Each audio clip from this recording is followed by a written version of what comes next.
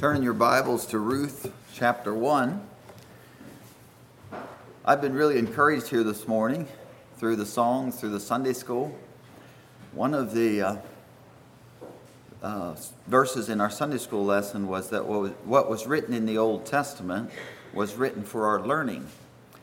And Jesus is all the way through the Bible from Genesis to Revelation.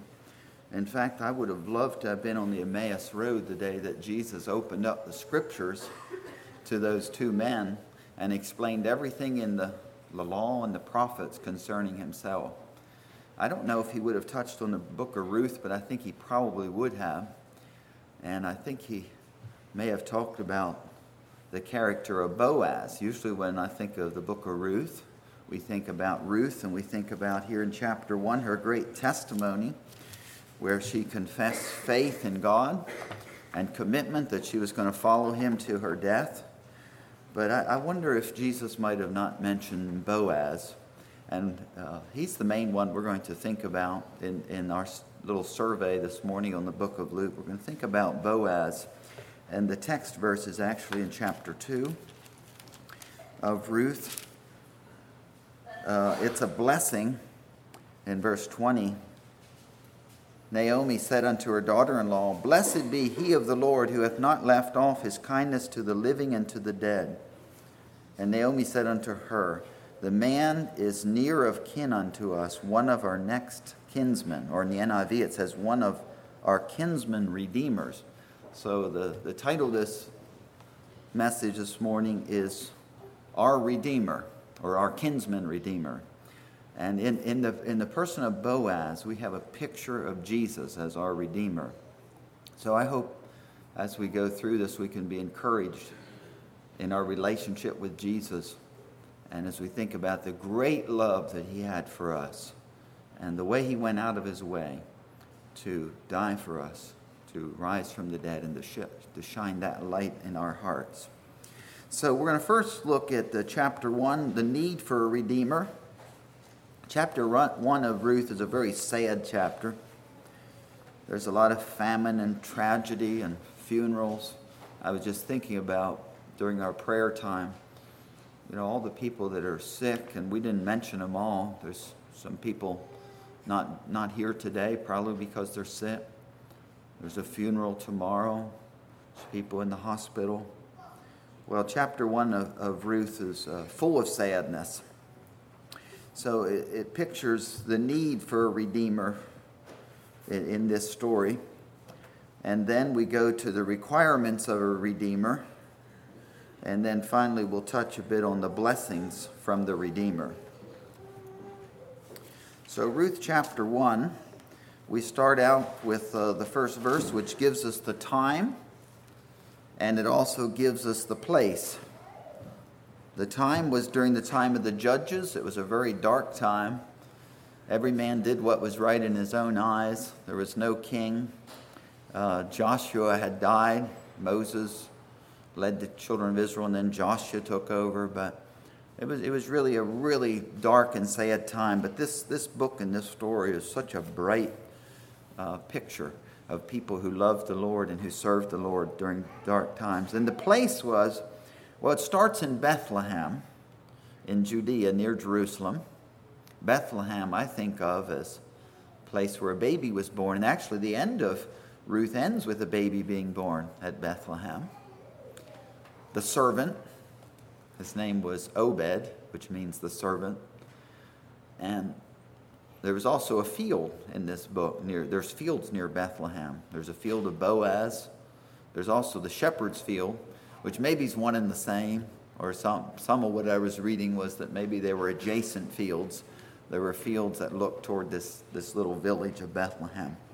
So the times during the judges, the place starts out at Bethlehem, and at the end of Ruth ends back at Bethlehem. In between, though, there is a 10-year journey to Moab, and then back to Bethlehem later. So there's the time, there's the place, and there is the decision that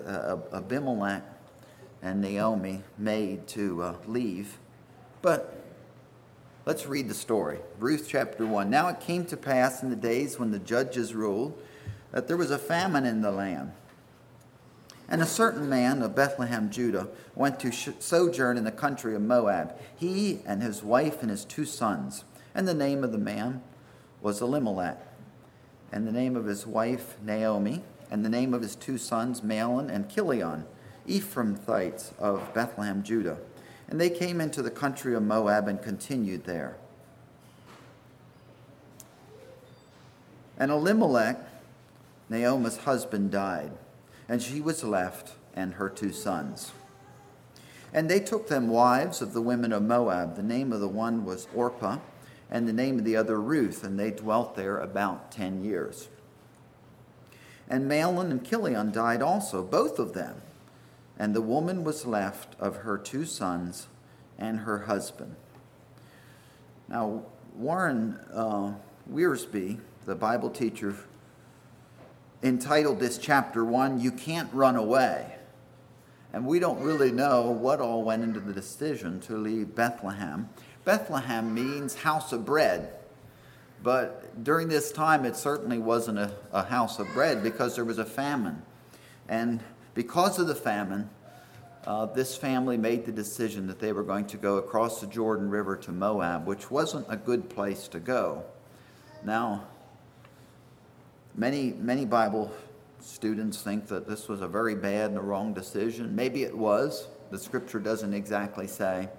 But one thing sure, we can't ever run away from God. I remember my grandfather talking about somebody who was moving, and it must have been I don't even know who it was, but it must have been some colorful sort of person who was moving or in the habit of moving. And my grandfather said, well, one thing for sure, wherever he goes, he will take himself along. And that's certainly been true in all the moves we've made. Wherever we've went, we've taken ourselves along. About 2 years ago, we were going through this discernment process about moving here. And it took a number of months of prayer, and I was talking to my pastor, Brother Steve Good. He's a very wise man, and he, in a very nice way, asked me, he said, now there isn't something that you're trying to run away from, is there? That was a very good question, and I deeply appreciate it. And I thought about it, not just then, but in the days and weeks afterwards, because sometimes we want to move for less than the best reasons. Now, I think Dalam and Amy, you're going to Nigeria for good reasons.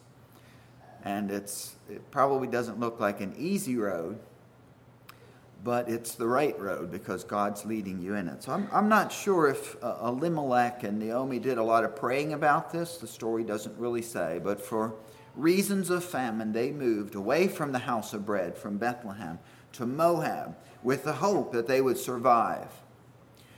Well, instead of surviving, they exchanged a famine for 3 funerals, which for Naomi, she went to 3 funerals. It was just terribly sad. I get the sense from these verses we just read that her husband died pretty soon after they got there. And then the boys grew up. Maybe they were only partly grown at that time. And she helped them find wives of the women of Moab, which in the history of Israel, that was always a bad decision because the people of Moab were very much idol worshipers. They were distant relatives of the Israelites, but they did not have a track record of serving God. There's just almost nothing good you can read about Moab in the Old Testament. But that's where they found themselves, and that's where the boys got their wives, and then the boys both died. And so what was left was 3 widows at the end of verse 5. Let's read on, verse 6. Then she, Naomi, arose with her daughters-in-law, that she might return from the country of Moab. For she had heard in the country of Moab how that the Lord had visited his people in giving them bread. This is back at Bethlehem. Wherefore she went forth out of the place where she was, and her 2 daughter-in-laws with her, and they went on the way to return unto the land of Judah. And then Naomi several times asked her daughter-in-laws to go back to Moab. And after three times I believe it was, of saying return. Orpah turned around to go back. But Naomi was left with Ruth. Verse 11, Naomi said, "Turn again, my daughters. Why will you go with me? Turn again. Would you," okay, I'm getting ahead of myself here. "Would you tarry if I could have sons?" That's verse 13. "Nay, my daughters, for it grieveth me much for your sakes that the hand of the Lord is gone out against me."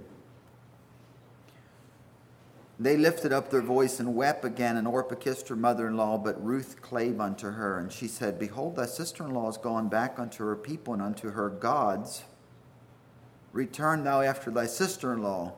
And Ruth said, and this was a great testimony of commitment, "Entreat me not to leave thee, nor to return from following after thee. For whither thou goest, I will go. Whither thou lodgest, I will lodge. And thy people shall be my people, and thy God my God. Whither thou diest, will I die, and there will I be buried. And the Lord do so to me, and more also, if aught but death part thee and me." What an amazing example of faith and commitment that Ruth had. So they went on. When she saw that she was steadfastly minded to go with her, she left speaking unto her. So they too went until they came to Bethlehem. And it came to pass, when they were come to Bethlehem, that all the city was moved about them. And they said, "Is this Naomi?" And she said unto them, "Call me not Naomi." Naomi meant pleasant, but call me Mara, or bitter. For the Almighty hath dealt very bitterly with me. I went out full, and the Lord hath brought me home again empty. Why then call ye me Naomi, seeing the Lord hath testified against me, and the Almighty hath afflicted me? So Naomi returned, and Ruth the Moabitess, her daughter-in-law, with her, which returned out of the country of Moab, and they came to Bethlehem in the beginning of the barley harvest. So if Ruth is an example of faith and commitment, Naomi is an example perhaps of bitterness. Now, it's not wrong and it's not sin to be disappointed. We've all had lots of disappointments. I think to a point it's not wrong to doubt, as long as that doubt doesn't go into unbelief. We need to take our doubts to God, and we need to take our disappointments to God. But if disappointment moves to bitterness, or doubt turns to unbelief, then we're in the area of sin. And I think Naomi allowed these disappointments to move her to bitterness. Well, that's her testimony, isn't it? I'm not pleasant. I'm not happy. I'm bitter. God has been mean to me. God has been unfair to me. God's hand's against me. And so she, I believe, was, as we can do, we can misunderstand God. And we can realize, or we can think that God is not a good God, not a loving God, but he's against us. When the fact is, God is for us. And we read on in the story, God cared about these women. And he had a redeemer just waiting for them right there at that time in the barley harvest. And that's chapter 2, and it's quite exciting. I read a little more from Warren Wiersbe. He wrote a number of books. The one he wrote on Ruth and Esther is called Be Committed. And he talked about this thing of bitterness and how Naomi, she went from famine to food, but then to the funerals. She went from full to empty. She went from pleasant to bitter. And Warren Wiersbe says we have three options that we have with our troubles, our disappointments. We can endure them, we can escape them, or we can enlist them. I like that. He said when we endure them, just kind of grit our teeth and we got to deal with this again today. We just got to, there's a real potential to become hard and bitter. Escaping them is the running from them, and people try running from their problems all kinds of ways. And when we try to escape them, we miss the purpose that God has in our troubles. He has a plan, he has a purpose. We may not always know what those purposes are. But the right responds to our problems. Even though we are needing to endure them, and at times we do things to try to escape them, we should, he said, enlist them. Have them work as our servant for us, rather than driving us as if they're our master. With God's help, turn our problems into our servants and watch God work in our lives to bring good even in the midst of these problems. Now that's easy to talk about on a Sunday morning. It's a lot harder to do, but with the Holy Spirit's help, I believe we can do that. And Ruth certainly is an example of doing that. She chose to take what probably looked humanly to be the harder path, to go to a place where she knew no one at all. I don't know if you've ever moved somewhere where you knew no one at all. Now, she did know her mother-in-law, and she had her with her. Diane and I moved to Birmingham, 1987. And we knew very little people there. We did know each other, and we were glad to have each other go. And we believed the Lord was leading us, but we didn't know where we would go to church. We didn't know who our friends would be. We moved there for school. And it was a little scary, but it was also exciting, and it was a blessing. And God had so many blessings ahead of us there, those 4 years in Birmingham, just like he did for Ruth here as she moved into the unknown. She didn't know who would be there. She didn't know what would happen, but she knew she was going to follow God. She was going to follow God's leading. So let's get from this sad chapter. 2 widows, hungry, penniless, and alone. They needed help. They needed hope. They needed a redeemer. They needed grace. They needed God. And that's where we get to chapter 2. Naomi had a kinsman of her husband's, a mighty man of wealth. We're now on to the requirements of a redeemer. A redeemer was someone, there's a number of requirements, but there's at least 3 we're going to highlight. A redeemer in the Hebrew culture, and I don't understand the culture real well, but it was someone who could purchase back property that was mortgaged or that was lost. It was he had to be rich enough. The redeemer had to be rich. He had to be able to purchase property. He also had to be related, and that's where this term near kinsman come from. He had to be a close relative. And thirdly, as we'll find out later in the book, he also had to be ready. He had to be willing. So he had to be rich, he had to be related, and he had to be ready. Well, verse 1, here we see he meets the first qualification pretty quickly. Chapter 2, verse 1. Naomi had a kinsman of her husband's, a mighty man of wealth of the family of Elimelech, and his name was Boaz. And I'm going to read from the NIV here through this story of chapter 2. And Ruth the Moabitess said unto Naomi, let me go to the fields and pick up the leftover grain behind anyone in whose eyes I find favor. Naomi said unto her, go ahead, my daughter. So she went out and began to glean in the fields behind the harvesters. As it turned out, she found herself working in a field belonging to Boaz, which was from the clan of Elimelech. Well, that just happened, didn't it? In the King James it says it happened. Or was there divine providence behind this? You know, it's really exciting as a Christian to realize that things don't just happen to us.